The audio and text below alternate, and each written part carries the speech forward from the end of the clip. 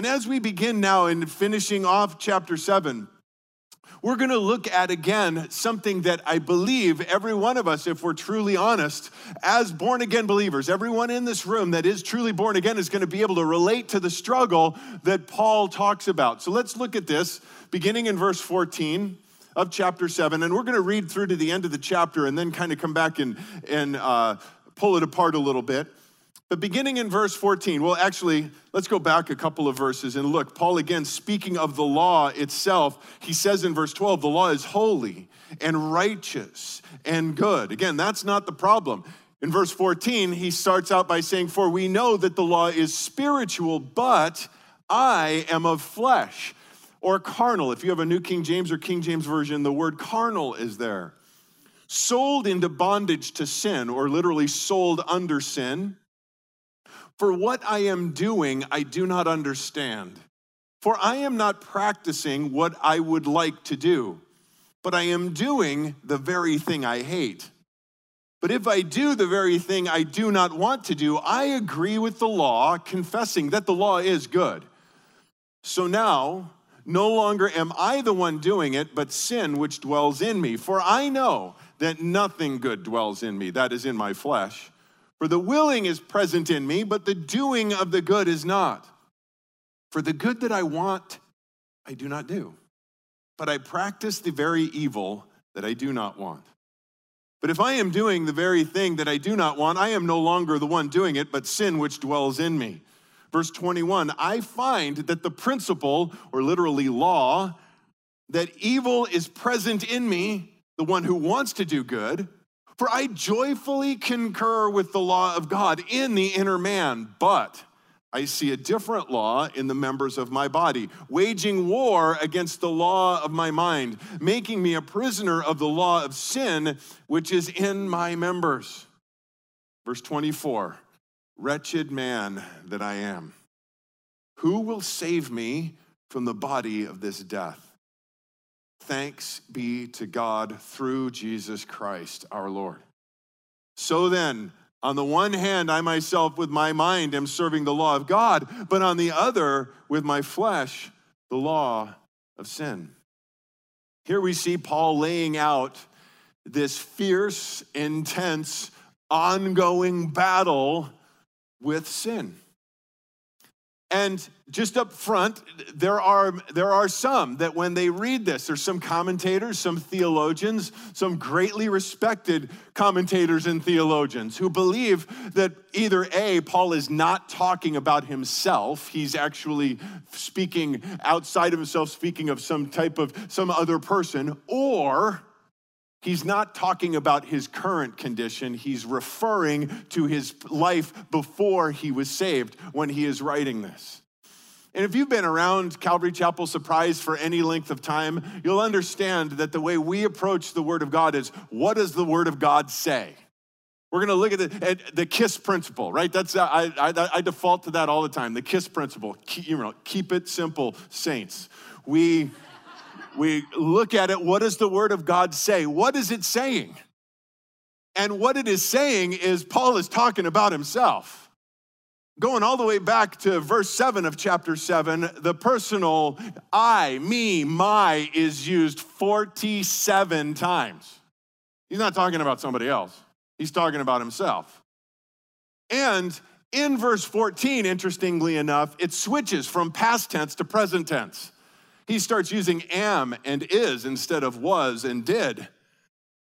Paul is speaking about himself in the current state, in the current battle, in the current struggle that Paul, the Apostle Paul, was still struggling with, was still dealing with. And I don't know about you when you hear that, what that does to you, but I have to tell you, it brings some comfort to me. Because I still struggle. I still fight. I still battle. And I think it's important that as we begin to look at this together, we need to understand that there's some traits even in this and in the life of Paul that we should hold ourselves up to and as a mature and growing Christian. That we're not like we used to be. Praise the Lord, I'm not the man I used to be. But if we hold ourselves up to the standard that we're supposed to, and that is Jesus Christ, I'm not the man I want to be. I'm not the man that I'm called to be. And that's where Paul is in this struggle. The closer he gets to Jesus Christ, the more he realizes there are still areas in his life that are not Christ-like. And the same is true with me.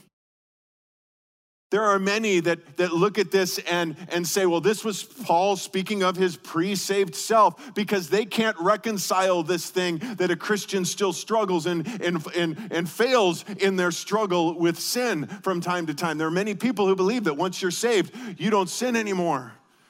And the only way that you can come to that conclusion is if you lower the bar. Because there are all things in every one of our lives that are still not Christ-like. And that's what Paul's talking about. He's not speaking to the fact that he still falls deeply into sexual immorality and drunkenness and all of these other things. That's not what he's talking about. We see a man who had the externals for a long time. He used to brag and boast of the externals. He said, I was a Pharisee of Pharisees, as to the law, blameless. But then he came to this recognition that he talks about in verse 14, that the law is spiritual. It's not physical.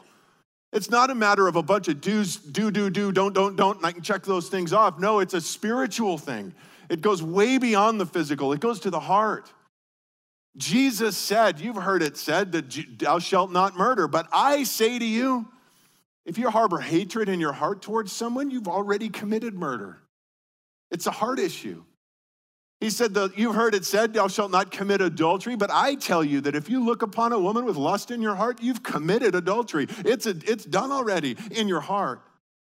It's a spiritual thing. And Paul, we looked at that last week. He came to it when the law, and he finally held it up, and he looked at it, and he realized all this coveting that he had within himself. And he's like, oh my goodness. I had everything checked off, but then I realized in my heart, I'm still coveting. I'm still doing this. There's things in my heart that are still a problem. And now as he's continued to move on, there's still things in my life that are not Christ-like, and I want it to be. I want every aspect of my life to be just like Jesus. Guys, bottom line, anything in our lives that is not Christ-like is sin. Now, you might not like it that plain and simple, but that's the truth. Anything in our lives that is not Christ-like is sin. And Paul, as he's wrestling with this, we can even see this as we look at it. Perhaps you've even heard this before or seen it before, but it's interesting the way Paul looks at himself. And if we look at it in the timeline as to when he wrote these specific letters, he wrote 1 Corinthians before he wrote Ephesians, and he wrote Ephesians before he wrote 1 Timothy. In 1 Corinthians, he wrote, I am the least of the apostles. When he compared himself to the rest of the apostles, he said, I'm the least of them. As a matter of fact, I shouldn't even be considered an apostle. That's the humble state he was in then. But later, he wrote Ephesians later, and he said, I'm the least of the saints. No longer the apostles, but the saints, other Christians. Well, towards the end of his life, one of the last letters he wrote to Timothy, he said, there's a trustworthy statement, one deserving full acceptance, that Jesus Christ came into the world to save sinners, among whom I am foremost. He considered himself then as the chiefest of sinners. He didn't say I was, he said I am. And again, it wasn't because he had fallen back into all sorts of sexual immorality or anything like that. No, it's the closer he got to Jesus, the more he realized, the more sensitive he became. And as believers, as maturing believers, a mark of that in our lives is that we are more sensitive to sin. And we have a greater hatred of sin. I praise God I'm not the man I used to be. I praise God that there are things that are no longer in my life. But it's amazing to me, the closer I get to Jesus, the more that things, even just a few years ago, didn't bother me, now horrify me. And it wasn't a big deal then, but now it's like I can't have anything to do with that. And that is part of this growth process that we move through. And Paul says, as we begin our study, looking at this in verse 14, he says, the law is spiritual. The Greek word pneumatikos comes with it, the root there, pneuma, spirit. It's spiritual. He says, the problem is I'm of flesh or carnal. And there are people that say, well, those two words can't go together. Carnal Christian, they don't go together. The only time that word is used, that's translated carnal or of flesh, as we have it here, is referring to Christians. It doesn't use that word to refer to non-Christians. That word is a different word, natural man, that we'll look at in weeks to come as we get into chapter 8. Although I think it's probably let's jump ahead real quick. 1 Corinthians, just a couple pages over. 1 Corinthians chapter 3.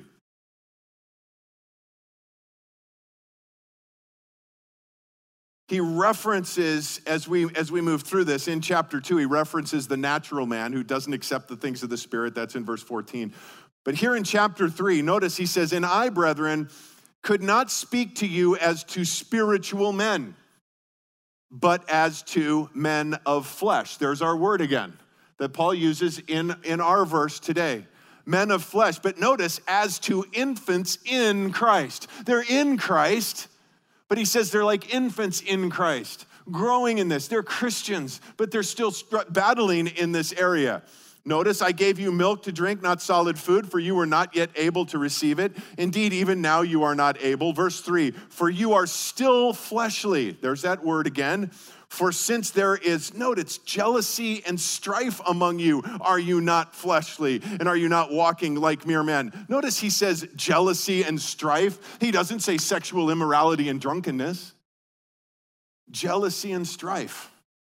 He says that is what makes you fleshly. That is what is still carnal within you. And Paul is saying in this, as he works through this wrestling in our verses in chapter 7, that I'm dealing with this. I have not become perfect. I'm not there yet. And the closer, though, I get to Jesus, the more I'm realized that I'm wrestling with these things. And he says, I am of flesh. Notice he does not say I am in the flesh. Because as born-again believers, guys, again, we are not in the flesh. We are in Christ Jesus.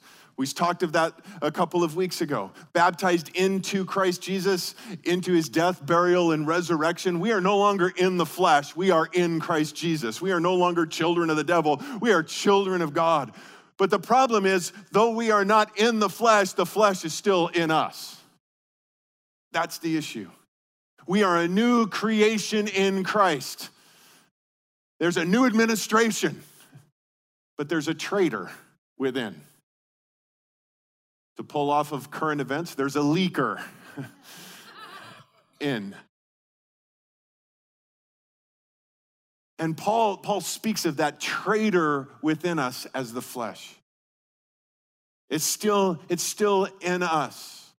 There will be that day again when we put on this corruptible flesh that is still susceptible to sin. That is gone, and we will put on incorruptible.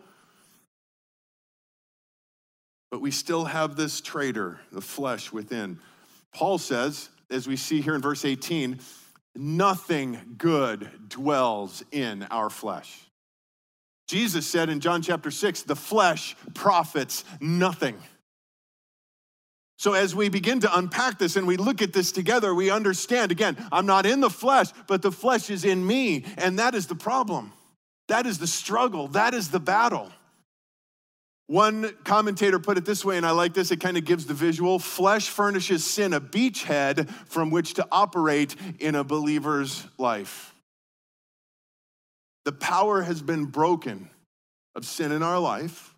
We now have the power in that. But again, the traitor within us. So we see the source of the battle is the fact that the law is spiritual, but we are of flesh. But then we look at the situation of the battle in verses 15 through 23. And Paul repeats himself, kind of coming at it from several different ways. But in a nutshell, our actions don't match our new desires, this new nature within us that's been given to us.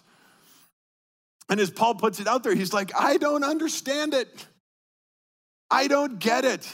The things I want to do in my new nature, I don't do them.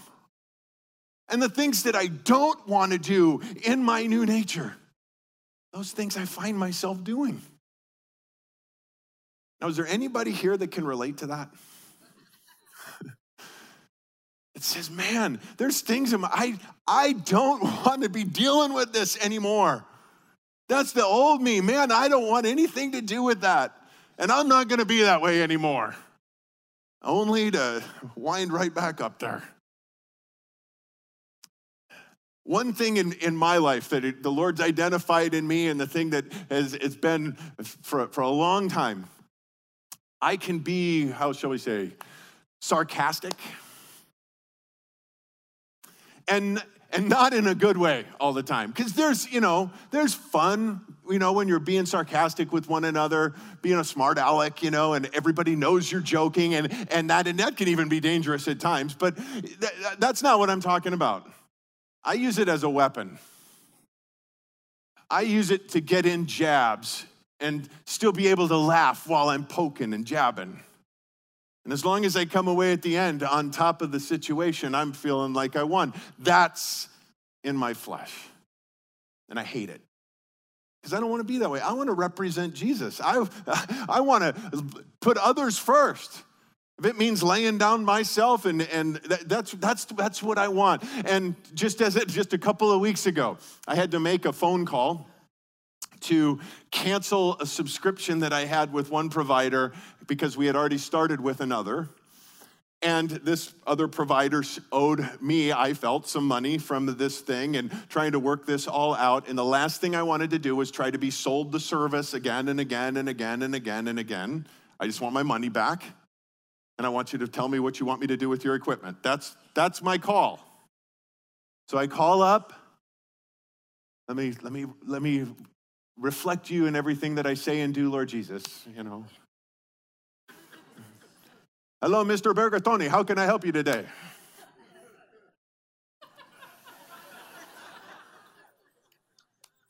"25 minutes later,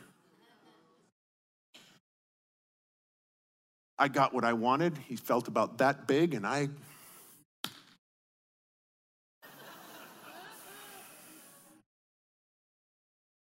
feeling pretty good about myself.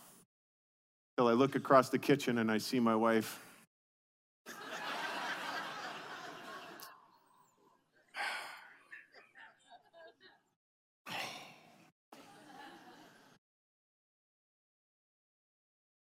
I was like, I don't want to do that anymore. I hate that in me. It was like, for $34, seriously, come on. But something in my flesh goes, that's your $34. No. It's not his fault. He just answered a job application.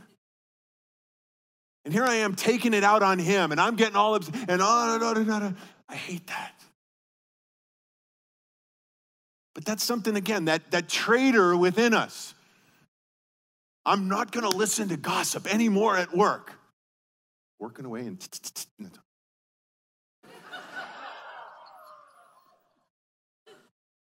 right.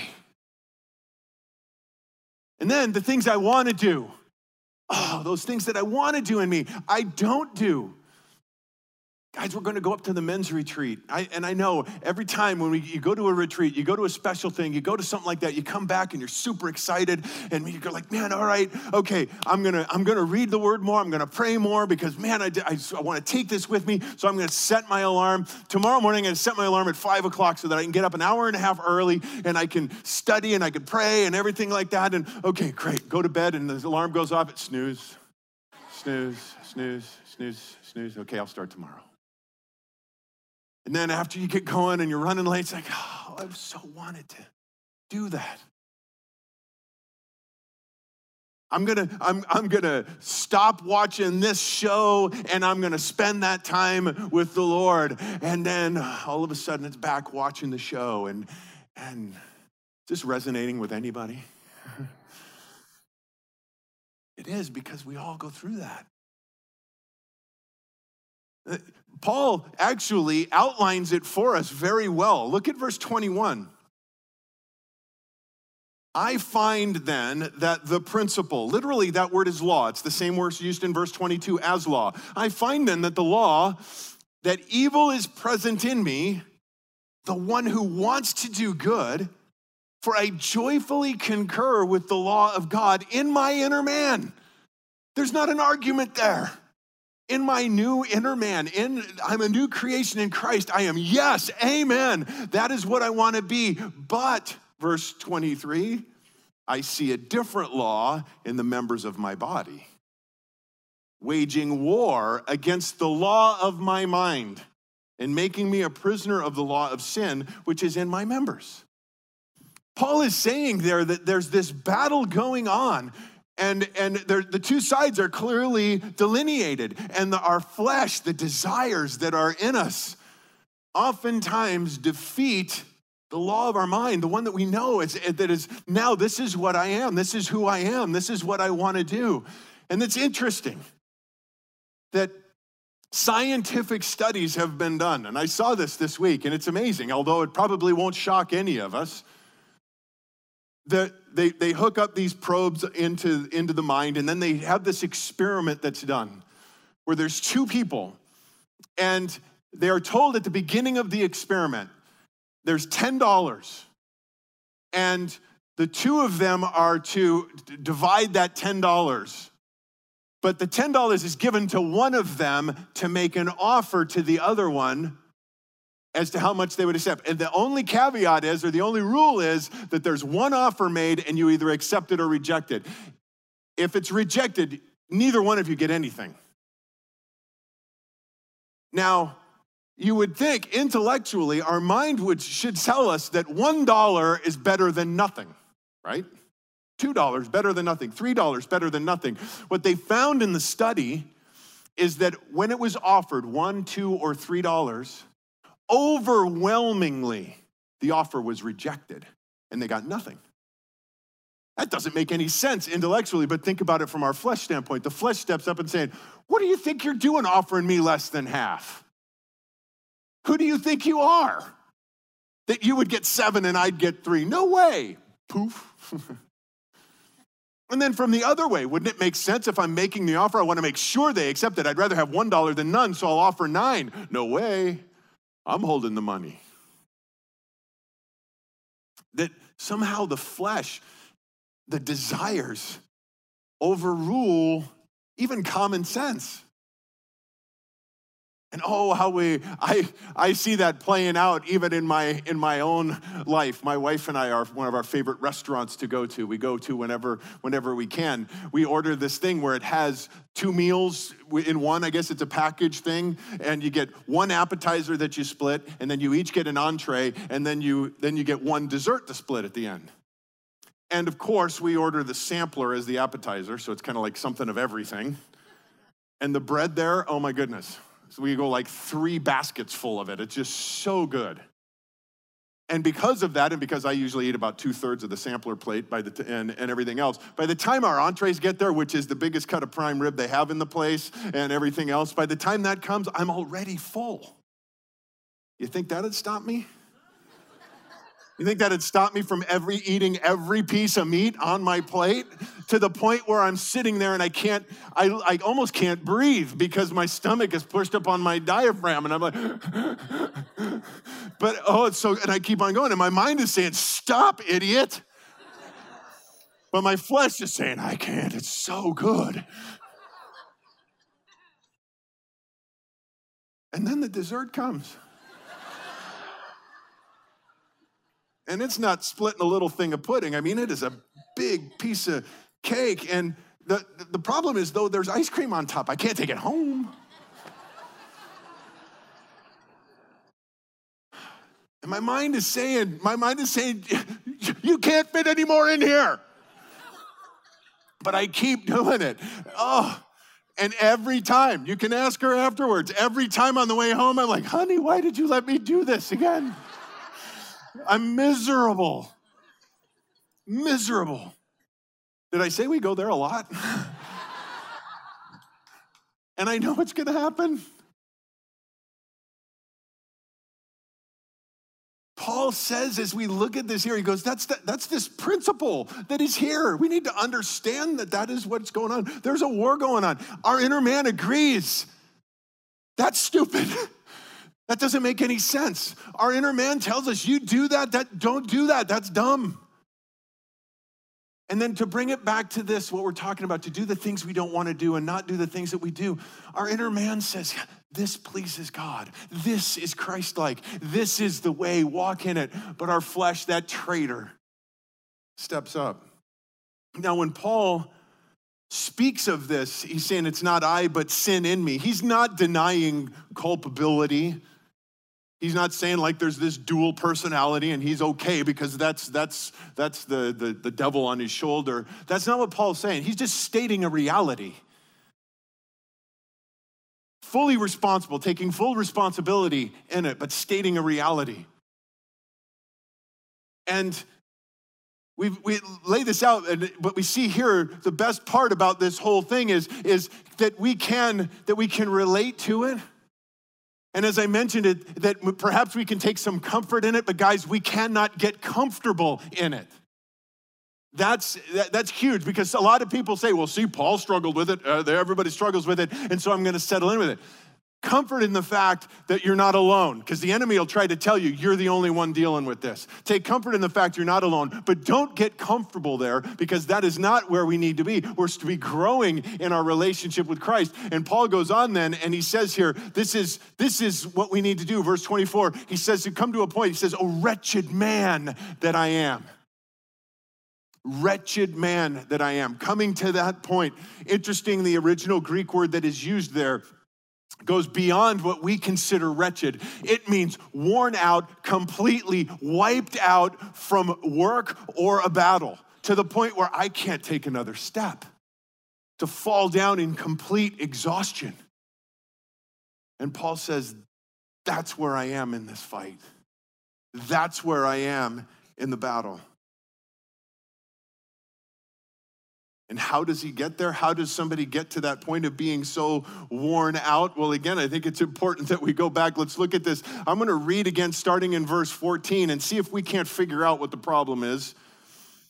For we know that the law is spiritual, but I am of the flesh, sold into bondage to sin. For what I am doing, I do not understand, for I am not practicing what I would like to do, but I am doing the very thing that I hate.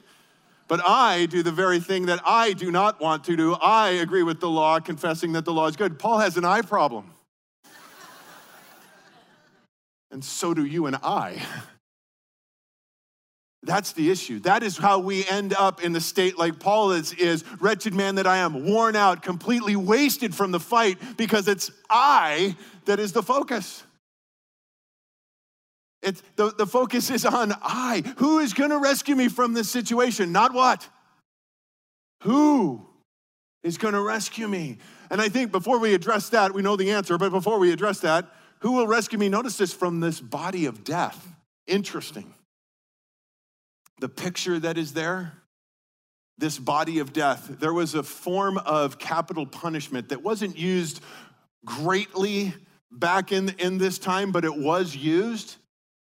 That the murderer, they actually brought in the victim, they brought in the corpse, and they attached it to the murderer. Hand to hand, elbow to elbow, leg to leg, face to face with the corpse. And they took him out and left him out in the desert. And then as that corpse slowly rotted and decayed, and the stench and everything would just absorb into him, and that's how he would die. Sorry, it's just about lunchtime, but Paul is saying, who's going to rescue me from this body of death? And when I think of that illustration, hopefully it speaking to a couple of us. Do you ever get up and say, you know what, I'm tired of being tied to Brett. There is this side of me, and praise God, it's not like it used to be and as big as it used to be, but the side of me that desires to do the things that are right, that are pleasing to the Lord, that is Christ-like. There is that side to me, but there's another side of me that just, it stinks.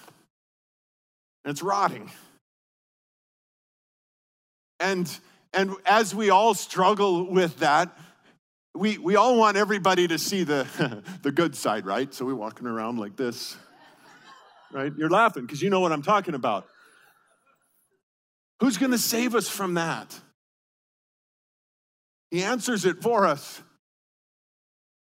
Thanks be to God through Jesus Christ, our Lord. Again, notice he says Jesus Christ, our Lord. He's not talking about somebody else, and he's not talking about his past. He says this is the answer. Jesus Christ, our Lord, right here, right now. Who can set me free? Jesus can. The struggle, the battle, the I issue, that's where we get worn out. That's where we fail. Guys, here's the truth. I can't. And God never said I could. But Jesus can. And he always said he would. And we need to submit to that. That's where victory comes in this. We've looked at this verse a few times over the last few weeks. Paul writes in Galatians chapter 2, verse 20, I have been crucified with Christ, and it is no longer I who live, but Christ lives in me. And the life which I now live in the flesh, I live by faith in the Son of God, who loved me and gave himself up for me. As born-again believers, guys, we're all here somewhere in this section of chapter 7. It's no longer I, but sin. That I, no longer I, but sin. Guys, that's a cry of defeat. No longer I, but Christ. That's the cry of victory.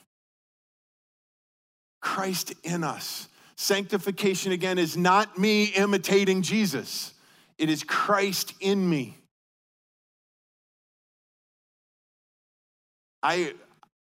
I am blessed in my family. My daughter is an unbelievable artist. It just blows me away, the things that she'll do. She'll just sit down with a pad of paper, pencil, or watercolor, and she paints oil paintings, watercolors, all of this kind of stuff. It blows me away, everything. Her imagination and her skill, she got none of that from me. But if we were to stand next to each other and we'd have two easels, two canvases, I had everything exactly like hers, the paintbrushes, the paints, everything. And I were to stand next to her, and as she would do a stroke, I would do the same exact. I would follow everything that she did. I guarantee you, at the end of it all, you'd be able to pick out whose is whose. You might see a slight resemblance in there somewhere, but that'd be it. That's not what it's about. The only way that I could do as she does what she does would be for her to come inside of me and take complete control. And then I would have to relinquish my control and allow her to do that. And that's what we're talking about. That's what Paul is saying is, who will rescue me? Again, notice it's not what? It's not a process. It's not a plan. It's not a procedure. It's a person. And it's Jesus in us.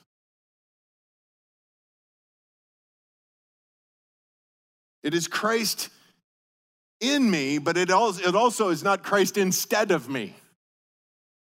We see that Philippians is a perfect picture of this, Philippians chapter 2. So then, my beloved, just as you have always obeyed, not as in my presence only, but now much more in my absence, work out your salvation with fear and trembling. Notice it's not work for your salvation. That would be working for justification, but working out your salvation. He's speaking of sanctification here. And so that's the problem, is we stop right there in our flesh. Work it out with fear and trembling. That's what I'm doing. That's why I'm struggling. The verse doesn't stop there. He says, for it is God who is at work in you, both to will and to work for his good pleasure. We are to work out as he works in. We are to have victory in this. If you are here today and you are a born-again believer and you are struggling with a major area of sin in your life, you can have victory today. Today. You can walk out of here victorious today. If you are here today as a born-again believer and you are struggling with what might not be considered from a worldly point of view or in the eyes of others as a major thing, but you're dealing with whether it's gossip or jealousy or some other things like that, that is not Christ-like and that is sin, but you can have victory over that today. But it's not a 5-step process. It's a who, and it's Jesus. And you can have victory today. Verse 25, it's interesting and it's not coincidental, does not end with when he says, thanks be to God through Jesus Christ our Lord. That's not how the verse ends. Notice, he says, so then, on the one hand, I myself with my mind am serving the Lord, the law of God, but on the other, with my flesh, the law of sin. The battle goes on. You can have victory today, but realize that the battle is going to continue. And you need to keep fighting. Again, that's a good sign. Charles Spurgeon says, dead men don't fight. Fighting means that we're alive. We have this new life. Before we're saved, we could care less. We wanted that. We were in it. That was our life. We have a new life. Keep fighting. Keep moving forward. But again, Christ in us. He in us. His power. Now, again, there's no chapter break when Paul writes this. This is continuing. That's why I've encouraged you to read 6, 7, and 8 together. Therefore, chapter 8, there is no condemnation for those who are in Christ Jesus, for the law of the Spirit of life in Christ Jesus has set you free from the law of sin and of death. And as we move forward from here, I mentioned this a couple of weeks ago. I don't know which service I did, but it's so hard to teach through this as we do week at a time. I wish right now I could dismiss you for a 10-minute potty and coffee break and then come on back in, because chapter 8 is vitally important to what we're talking about right now as it continues. Because the verses that we just looked at, even including who will set me free from this body of death, has not mentioned what chapter 8 gets into. The Spirit has not been mentioned here. And once we get into chapter 8, in the first 17 verses, the Spirit is mentioned 17 times. And we're going to talk then about the battle between the Spirit and the flesh and how we have victory ongoing in that. Little taste for you, 2 Corinthians chapter 10. For though we walk in the flesh, we do not war according to the flesh. For the weapons of our warfare are not of the flesh, but divinely powerful for the destruction of fortresses. We're going to start looking at that next time. But in the meantime, you can have victory today. It's Christ in you. Christ in you. Again, I don't know where you are in this gamut. No, all of us are somewhere in this. And again, take comfort. You're not alone. The enemy, again, will try to tell you, you're alone in this. You're a loser. You're all of this kind of stuff. You are a child of God if you are here today and you are born again. And you're not alone in the fight. But don't get comfortable. Confess it. Surrender it. Yield total and complete control. Surrender complete control to Christ in your life. Christ directing and guiding your life. Would you please stand? Let's pray.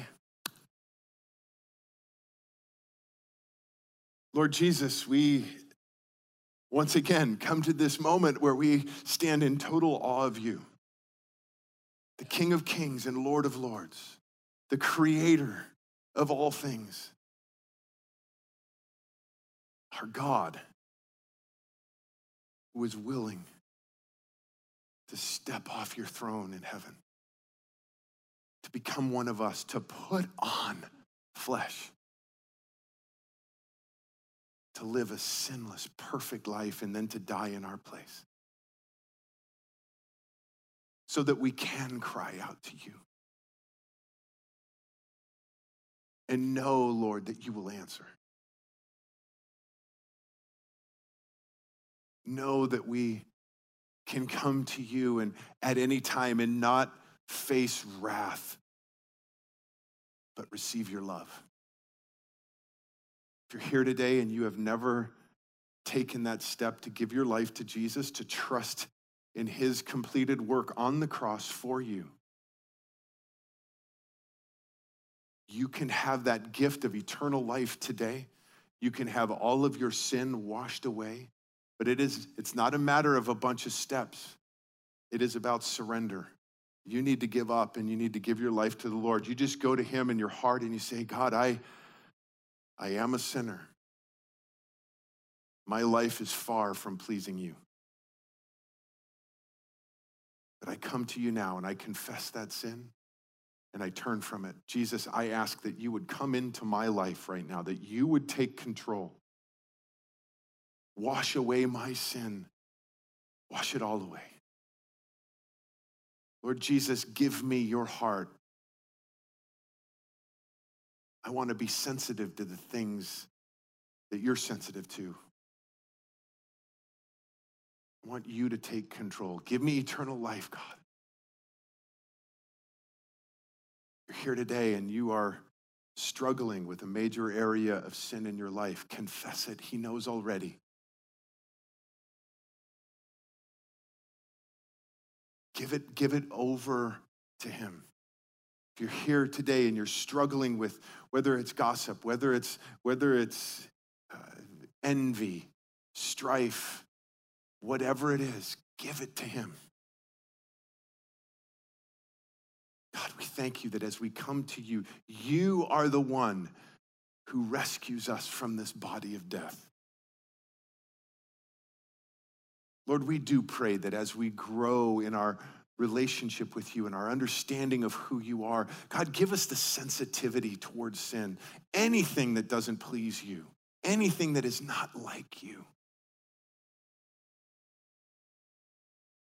Lord Jesus, we, in our heart of hearts right now, Lord, we yield all control to you. We surrender all to you. Have your way in us, that we can walk out of here today in victory. We thank you and we praise you today in your name. Amen.